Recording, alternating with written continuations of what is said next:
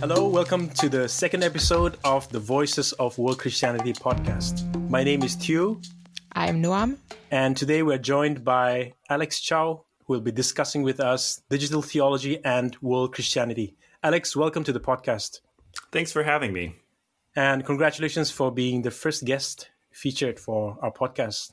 Alex, could you say a few words of introduction, please? I'm Alex Chow. I'm a senior lecturer in theology and world Christianity at the School of Divinity, University of Edinburgh. I'm also the co-director for the Center for the Study of World Christianity. With this topic, it is perhaps useful to know that I also had a former life for about 10 years. I worked in the software industry. I was a software engineer for about a decade before my transition into academia, theological studies. Great. Thanks for that introduction. I think we'll just go right into the topic for today. And why don't you just explain to us a bit on what is digital theology and how did you get interested in this topic? Well, I guess digital theology, in a nutshell, I would say, is faith-seeking understanding in a digital age. Okay, so why do I say that? Faith-seeking understanding, that's a very common way of describing theology. It's the inquiry of those of Christian faith wanting to seek to understand better how God and the world interact. And in particular, it's digital theology looks at theology with an inflection towards the digital. So that is with the internet, with smartphones, with all sorts of devices that we have all around us. So the digital age that introduces a new, if you will, a new context for thinking about theology. So that's more or less how I would describe digital theology. And how did I get into it? I think as I sort of suggested earlier on, my background as an engineer, when I was working as an engineer, I was often struck by the ways that that software and computers affected the ways that we thought about things, and that there was a negotiation between how people interact with technology and that the technology interacts with us, actually. And so from my earlier career, there was an intrigue about what it meant to be a Christian in that with that mindset, right? And how does Christianity change? Can it change? Can it be affected? Can our perceptions of the Christian faith, Christian rituals, Christian practices, Christian understanding be affected by the digital? And so that's what started me thinking about these types of questions. But it was really for a long time, I kind of shelved that. Much of my focus was on, as many people do, focused on my PhD research, on my academic work, in particular in Chinese Christianity, but world Christianity more generally. And it's only very recently that I've dipped my toe back into the digital arena. So would you say that this is a field that's now becoming more and more expansive, or has this kind of idea about theology and digitality, has that been around for a while? Yeah, I think that's a great question. Digital theology as a term is a fairly new term. It's many of the people who have been involved in coining the term and using the term are related to the Center for Digital Theology in the University of Durham. And the term in many ways is a modification, if you will, of the term digital religion. And digital religion is maybe a longer standing field of inquiry. which is much more of a anthropological or sociological analysis of digitality and religion. And digital religion as a field is actually drawing from sort of media studies. So it's kind of building in an intersection of anthropology and media studies into digital religion. But if we think about it, the question of how Christian theology is inflected by the digital, that is in many ways, is as long as we've had digital technologies, right? Mm-hmm. But in fact, if we think about it even farther, we could consider that it's an extension of how Christians wrestle with technology. And if we talk about technology, then we could talk about not only computers, but like a pencil, right? A pen and paper, a book. These are technologies. A temple, a tabernacle. These are technologies, right? So it's a question of how do we understand different instruments, different artifacts that affect our engagement with God or Christianity. That's so interesting that you say that, because actually earlier in preparation for this podcast, I was listening to a lecture given by Dr. Hannah Reichel. Apologies if I mispronounce her name. And she was kind of making the connection between the psalmist, who talked about how, God, you formed me in my mother's womb. You know the number of hairs on my head. There's nowhere on earth that I can escape your gaze. And how our questions nowadays of surveillance, privacy, technology, how massive companies such as Google, et cetera, know every aspect of ourselves. Those are the kind of questions that is being asked, or these are the kind of issues that's being talked about in the Hebrew Bible, which is a really kind of talks about how theologians have been wrestling with these ideas for such a long time. All right. So I think in this remainder of the podcast, we want to talk about how digitality and digital culture accentuate and enable, and I guess in some ways complicate the world Christianity, the plurality, the multiplicity, and the polycentric nature of world Christianity. And so I guess my question would be, you talked about the connection between digital technology and theology. Could you talk a little bit about the connections between digital technology and world Christianity? Yeah, I think the connections between digital technology and world Christianity is an interesting one, partly because if you look at the scholarship on digital theology or digital religion, much of it is dominated on sort of Western case studies. Okay, so that's maybe a basic starting point of everything world Christianity, right? So much of world Christianity is, well, you haven't covered X, right? and I think that's true also about digital theology and digital religion. I mean, much of the studies are focused in North America or in Europe. There's increasing amount of scholarship looking at Asia in particular, and as well as Africa and Latin America, but it's still a fledgling sort of inquiry. But mindful of that, that does raise a question. Well, what is unique about world Christianity? Why do we need to look at these other contexts? To begin with, right? And how does that change the interface with digital technologies?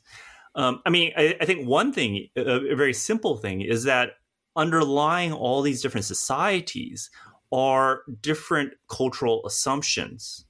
And how do these cultural assumptions then translate into the digital, right? So if you have let's say a Western society, let's say a Western middle class population, and you're doing studies on how this population interacts with online church or digital Bibles or things like this, right?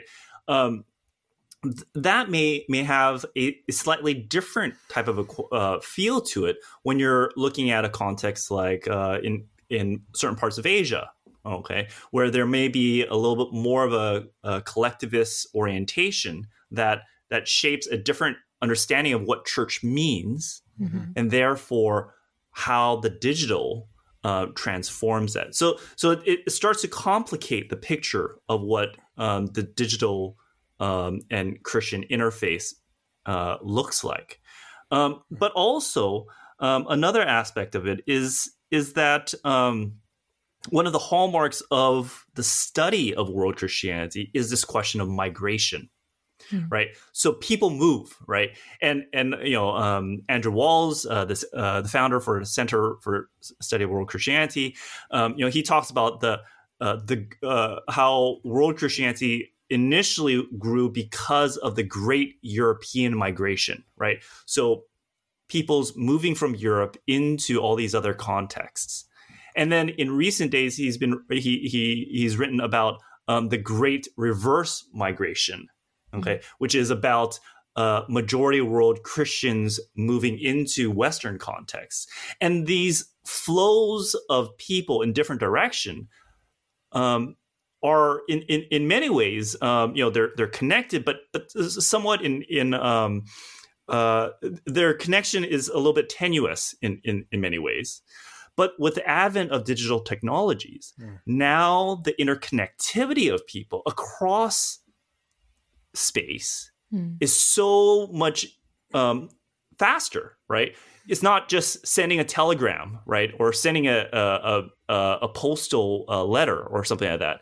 It's actually I just sent a WhatsApp message and a prayer request or a word of encouragement to or a blessing to somebody. So there's that interconnectivity aspect and the social cohesion that is supported also by the digital technology. With that latter part, I think that actually highlights one of the hallmarks of not only world Christianity but also digital technologies. That if we are spanning now and able to connect and communicate with people across the world, right? How does that shape our understanding of Christianity?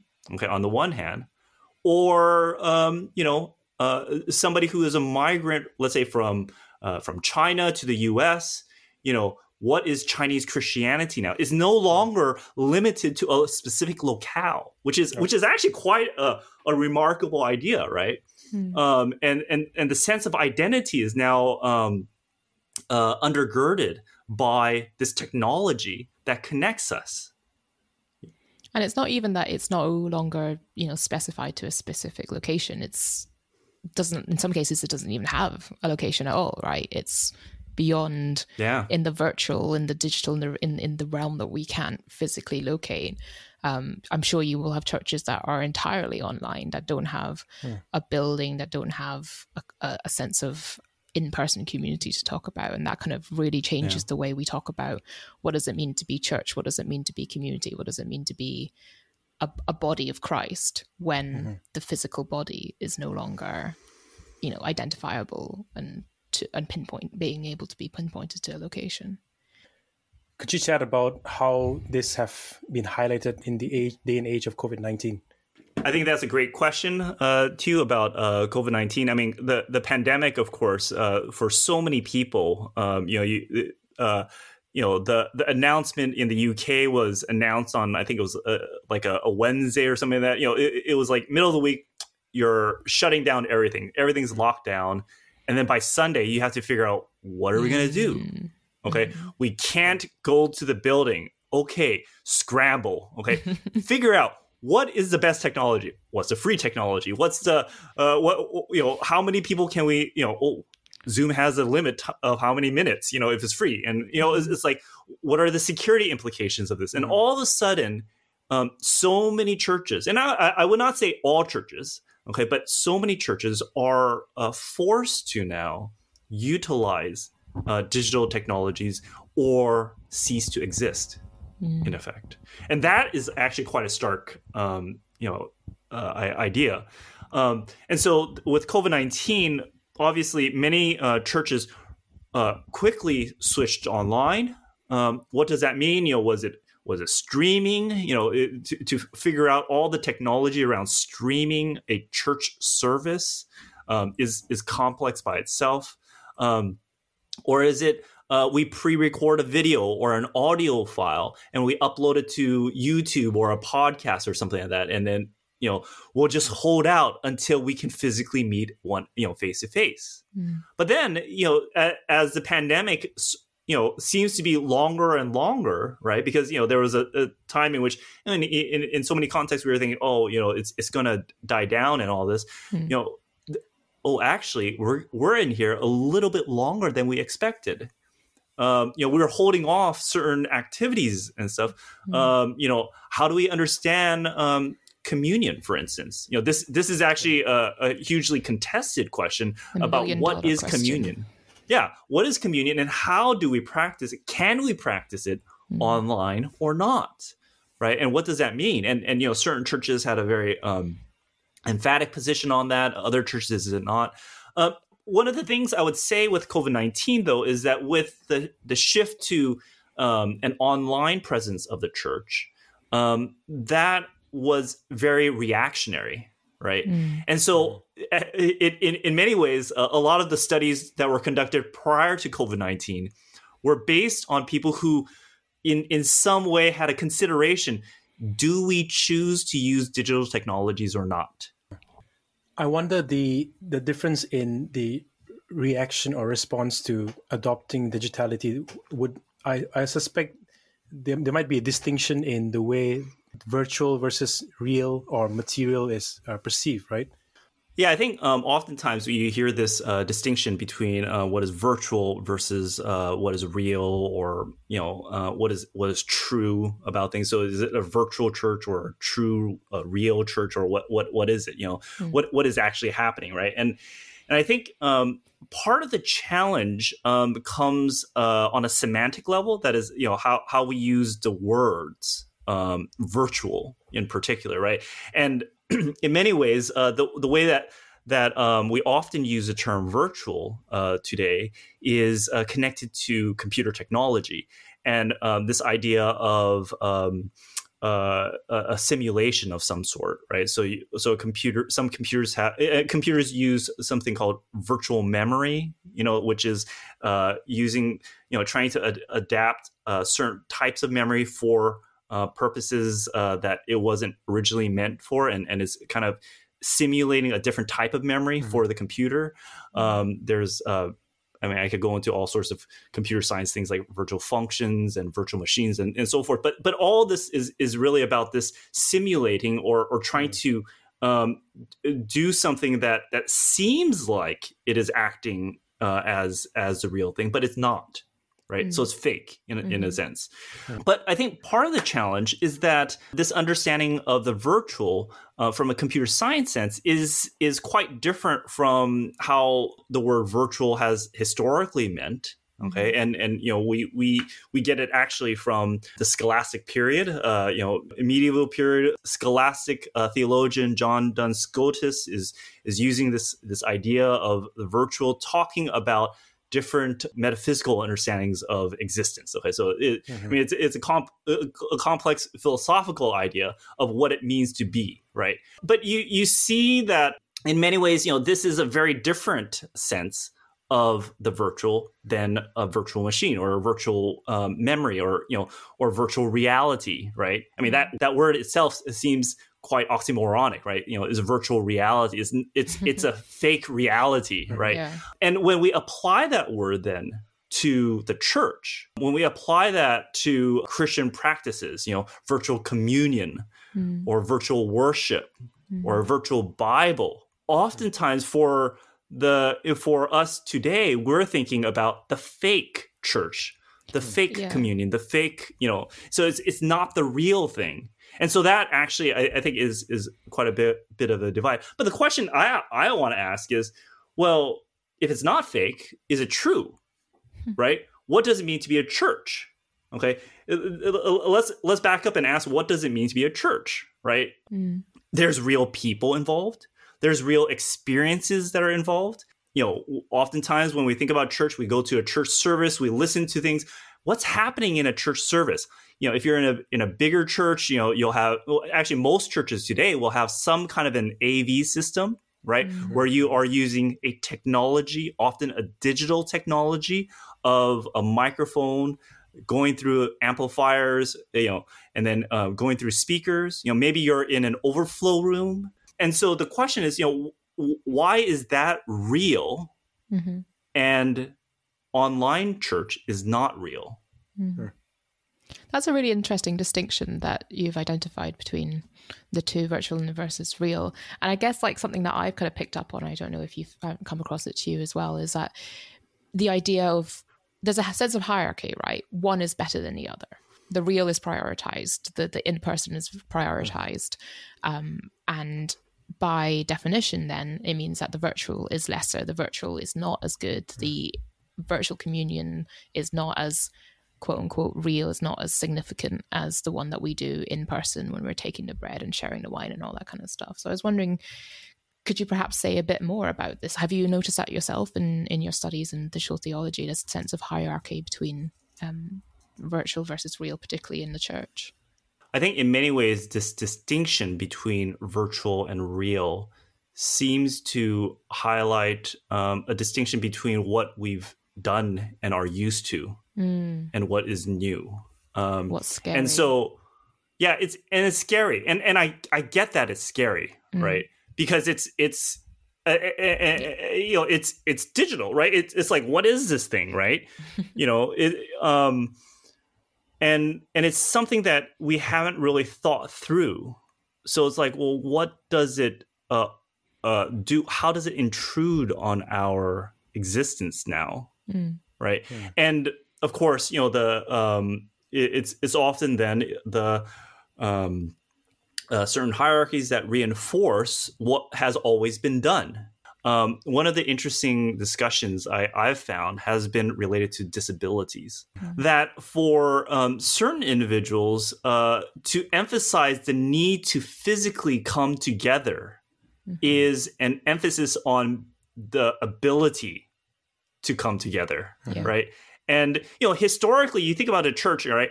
Historically, the church, would have had, if you have the Eucharist or communion, you save the elements and then you bring the elements to the people to participate in it because they could not, right? If they're physically ill or bedridden or whatever, you bring the elements to their home to offer it to them, right?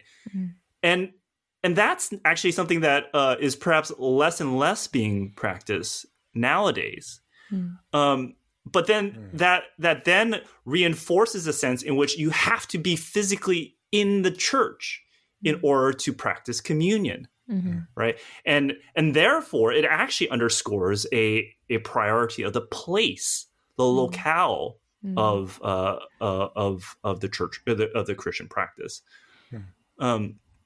And I remember speaking to this one minister who for a long time has been running online churches, and he was talking about this woman who I was asking him, do you administer online communion? He's like, oh yeah, I've been doing it for years, way before all this COVID-19 stuff. I was like, oh really?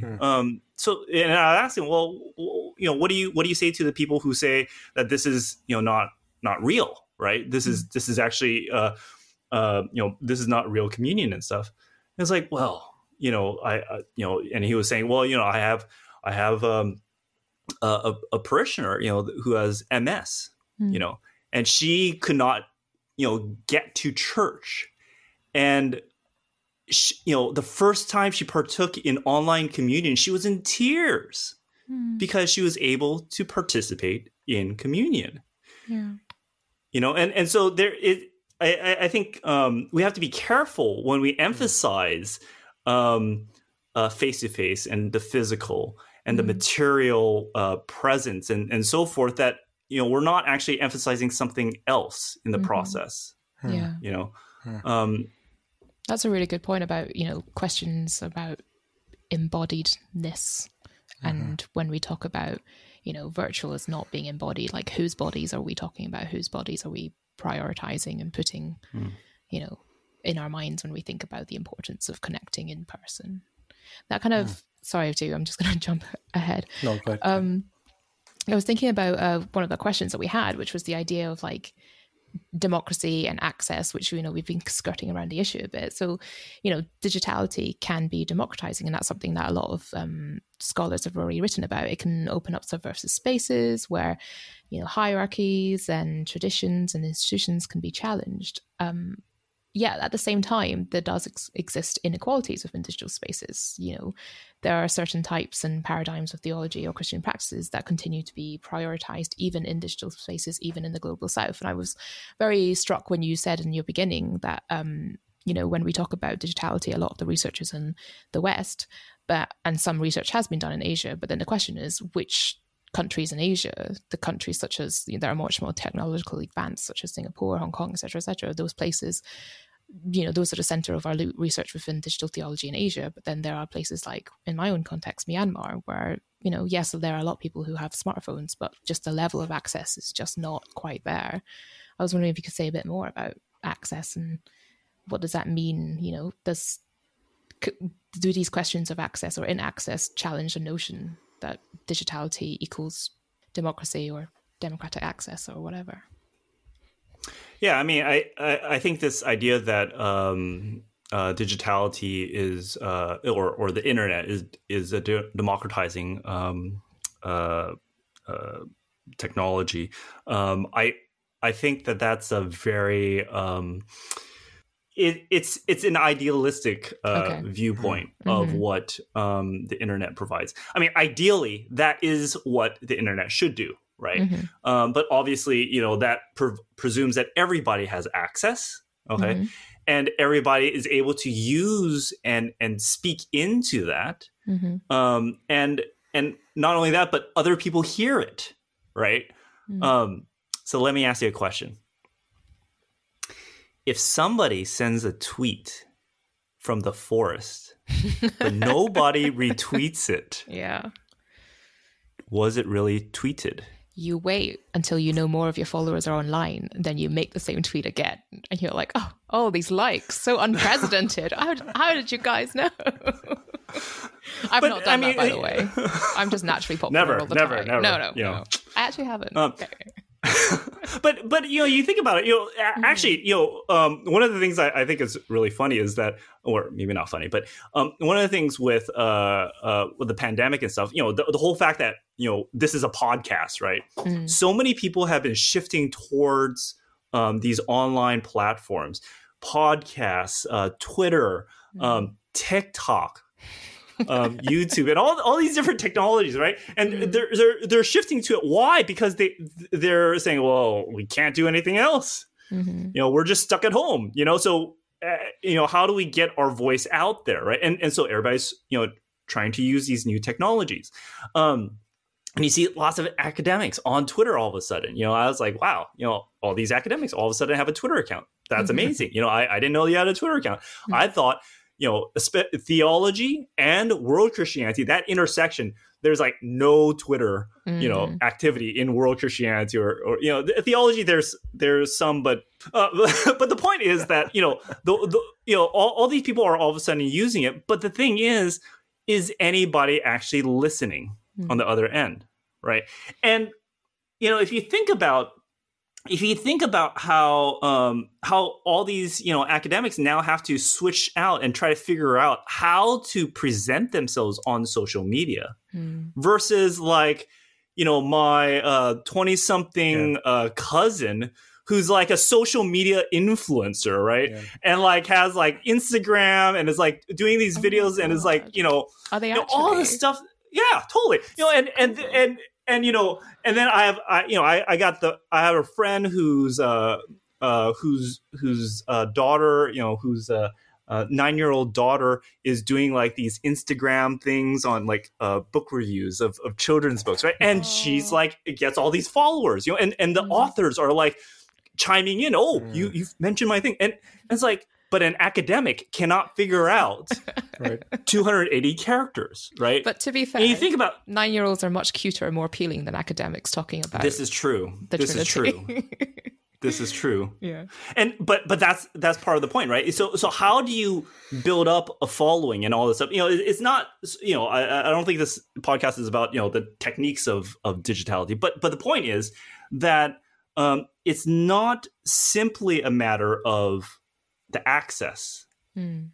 Access is part of that, but it's also about the versatility within that. And one of the things I think, when we think about this whole concept of social media influencer, I don't know, my wife and I, we keep talking about how is it that people are professional YouTubers? What does that mean, right? Somehow they've monetized enough to make a living, right? Oh, they earn a lot. Oh yeah, they earn tons, right? Yeah. And it's like, and who is this guy, right? Or this random person, right? But somehow but because they have a particular type of charisma, right? Which in some ways overthrows the more traditional senses of authority, right? And so, whether we think authority is, academics always think they have authority, right? So, whether we think, academics have authority because of all the knowledge that they've built up and all the books they've written and all these different things, it means nothing compared to my friend's 9-year-old daughter, right? Who's an influencer, right? So it's about the charisma and the attraction that exists there. So, there's a question of access, whether or not people have the ability to get online. It's a question of how attractive online profile somebody has. And in many ways, social media has highlighted the ugliness of a lot of people as well, which is actually quite an unfortunate reality. And we could talk about different elections around the world, and the influence that people have used digital technologies to shift voter opinions and so forth in whatever way, good or bad or whatever, right? We could talk about even COVID-19, right? And the way that different groups of people get news about COVID-19 from their own sort of traditional routes, right? It may be certain languages that they're following and certain news feeds that they follow.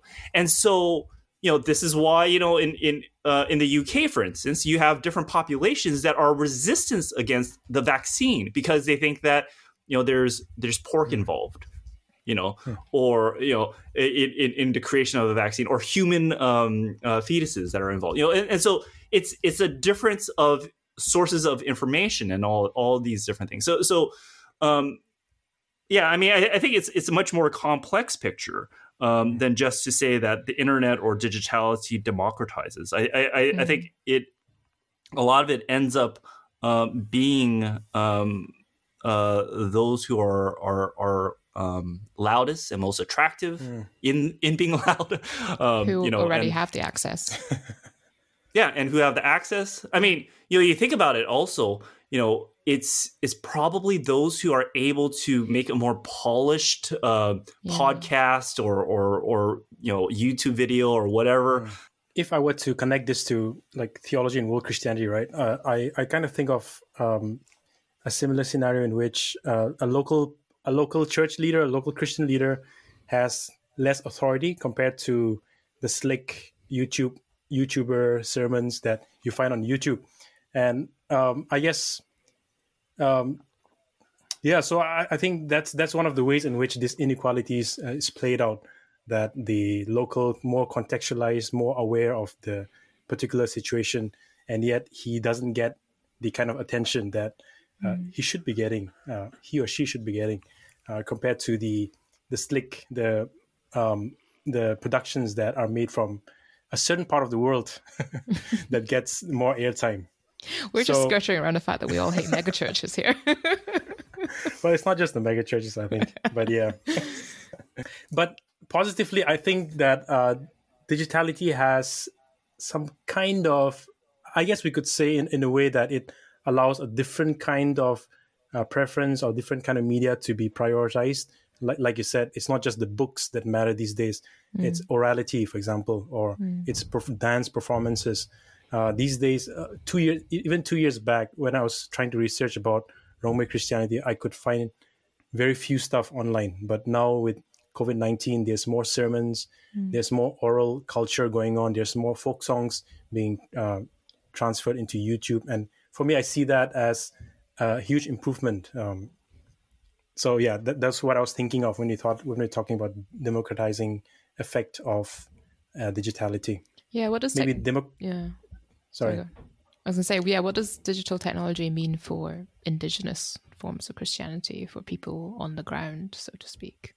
I mean, I think one of the interesting questions that plagues me a lot in many ways is, how does a form of Christianity or Christian practice, when it's done without the digital, how does it translate into the digital? Right? So when we're talking about orality, the more performative aspects of, let's say, preaching or of dance or singing and all these things, right? Let's take the preaching, for example. In certain churches, certain traditions would have more of a call and response type of a preaching practice, right? What happens when you go digital? It's a call and a raise hand on Zoom. Silent, it's digital, hands and all these different things, little reactions. and it actually changes then how we respond, right? When the call comes, how do we respond back, right? And if for instance, we don't have internet in our homes, or we're in a coffee shop or whatever, do we respond, in a coffee shop, right? Because now we're shifted to a different location. We're no longer in the midst of it. And how do we understand corporate singing, right? When it's really one person or whatever, being broadcasted to you, and you are sitting maybe on your couch, as opposed to a pew, right? Or maybe you're lounging on the floor or whatever, right? And in a much more casual position, and it's like, oh, now I have to respond somehow, and sing along somehow. But actually, I'm just singing by myself. It feels right. And so, people have experimented with the technology and try to, maybe if you use something like Zoom or, where you have, all these different people on the screen, in the grid view, you could see other people. And so there's a little bit more of a sense of collective corporate singing. But it's not quite the same. And so I think the interesting question then becomes, what does that do to that aspect of Christian practice? It shifts our understanding. Do you think no, go for it. I was going to say, do you think it would lead to a more individualistic spirituality, or is it too early on in the game to call that? Because I kind of like, just thinking about what you've said in my own practices, attending online church, it does lead to a kind of like very solo endeavor. I make an effort to sing in the quiet of my own room, because otherwise it feels like I'm just watching a performance, and that's not what I want from my church experience. I don't want to be watching something. I want to be partaking in it. I mean, I think it's both. It's one of these yes and no kind of answers, right? Because in many ways, we could think about how when I'm on my mobile phone joining a church service versus being within a sanctuary, the sanctuary experience may be, to use a gaming term, is much more immersive, to be actually there within the sanctuary, and you're engulfed with the sound, right? You're engulfed with the corporate singing, and actually, historically, that's how church architecture was designed, right? That we hear and we are engulfed with. It's less about me hearing myself as it is hearing the reverberations on these Gothic, building through these organ pipes, and it's more about this sort of aura of existence than it is about hearing myself or hearing a singer, and the words. So in a sense, yes, definitely, digitality does reinforce certain aspects of a more individualistic spirituality. But if we go back to the discussion of communion, for instance, that minister I mentioned earlier that was talking about his parishioner having MS and tearing up and stuff like that. I asked him, well, don't you think online communion is so much more individuating? Is it so much? It doesn't make an emphasis on the individual so much when you're doing online communion. And he's like, no, of course not. Because, when you are on stage and you say, the words of institution, and you say, this is the body of Christ, broken for you, this is the blood of Christ shed for you, and so forth, it's the presider speaking to the congregation, right? So that's one perspective. When you're on Zoom and you see the whole grid of the congregation gathered online, and you say, this is the body of Christ broken for you, right? You are speaking into the camera to all these other parishioners online. And so for, what he was expressing, which I think is a great illustration, is just that actually there are certain aspects that are reinforcing a stronger senses of collective experience. Yeah. Right. So I think it could go both ways, but it obviously is. I think what the COVID experience has done is forced us to make a quick switch, and so we haven't really thought about the technology in the same ways. Whereas, for people like this minister that I mentioned, he's been doing it for a couple decades, right? And so he's like worked out why we should do this, right? And that for him, he's considered the implications of different things, different practices online, the limitations, but also the benefits of it. Yeah, I guess it's a question of not one better than the other, but just different. It's just different aspects that get prioritized, emphasized, brought to the fore, and different aspects that get negated.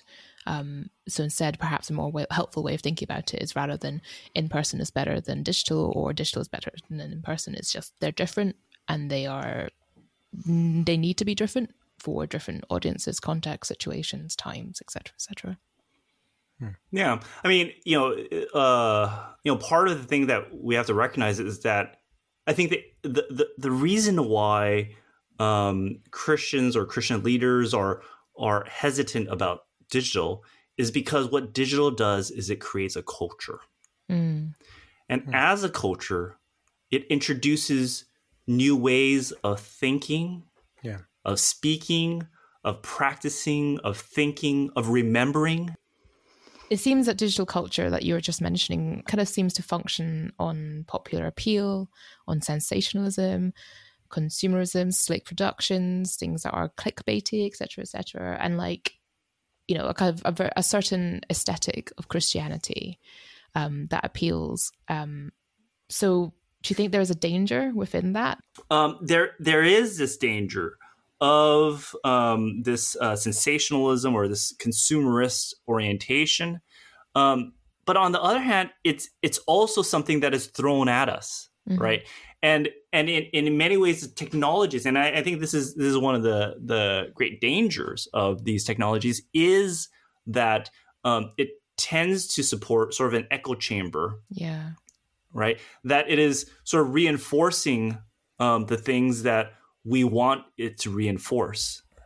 And so lots of times my wife wants to look at my Facebook. I'm like, why are you looking at my Facebook? I was like, she grabs my phone and starts looking at my Facebook because she wants to see the stuff that I'm seeing. She wants to see what's different and because she knows that the AI is like tweaking things, right? And I think that's actually quite healthy, you know. And you know, I think, you know, the last couple of years, you know, politics has, you know, I'm an American, you know, and living in the UK, and politics both in the UK and the US has been quite entertaining in some ways, quite polarized, right? But I have actually very intentionally not unfriended people that I disagree with.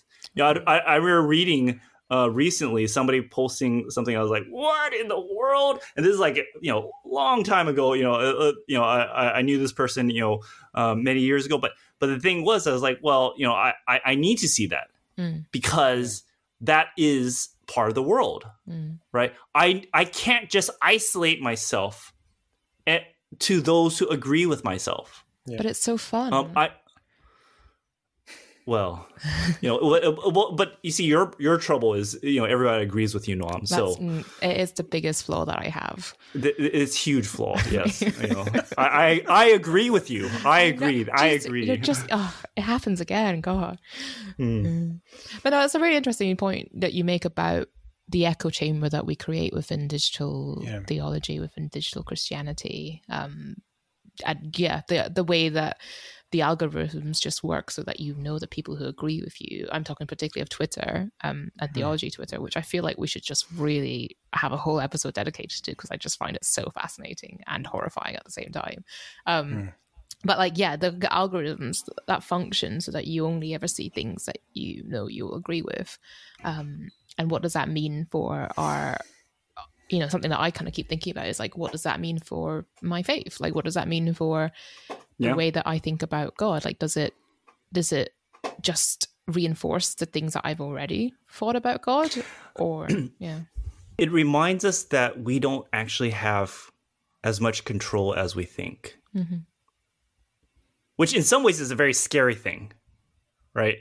But that I think one of the tricks of technology is that we presume that we have so much more opportunity. We have, you know, the democratizing question, right? I cannot ask that same question about the democratizing aspects of the internet when we're talking about Christianity in China, for instance. You know, you have the Great Firewall of China, right? The greatest censorship system in the world, right? There's, you know, democratizing effects of the internet? No, definitely not. You know, does that mean that people don't have voices? No, well, people have voices, but it's sort of curated, right? But I think, you know, it's things like that, and things like the curation of Amazon, right? To know what it is that I need to buy, right? Or Facebook ads or Google ads and all these different things, you know, or you know, when I'm following certain people on Twitter, and then other, you know, similar themes or similar threads, you know, come up on my feed because I'm following this person, right?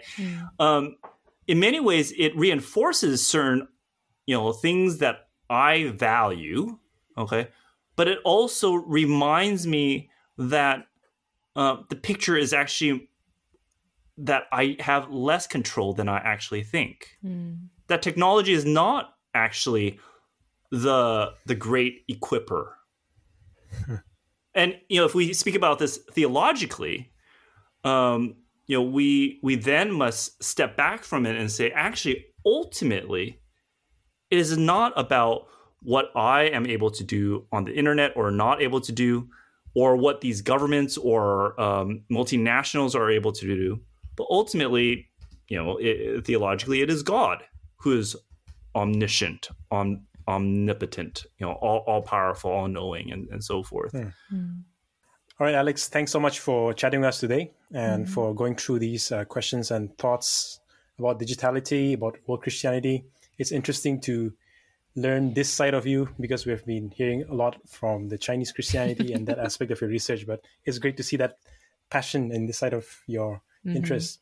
And we do look forward to hearing more at your keynote speech at the Yale Edinburgh Conference, which, by the way, the keynote will be uploaded on YouTube and will be available for public. And a selection of the presentations will be published in the Studies in World Christianity Journal. And thank you so much to everyone else for joining us and for listening to this podcast. Take care, and we'll be back with the next one in a few weeks. Bye-bye. Bye. Thanks. Bye.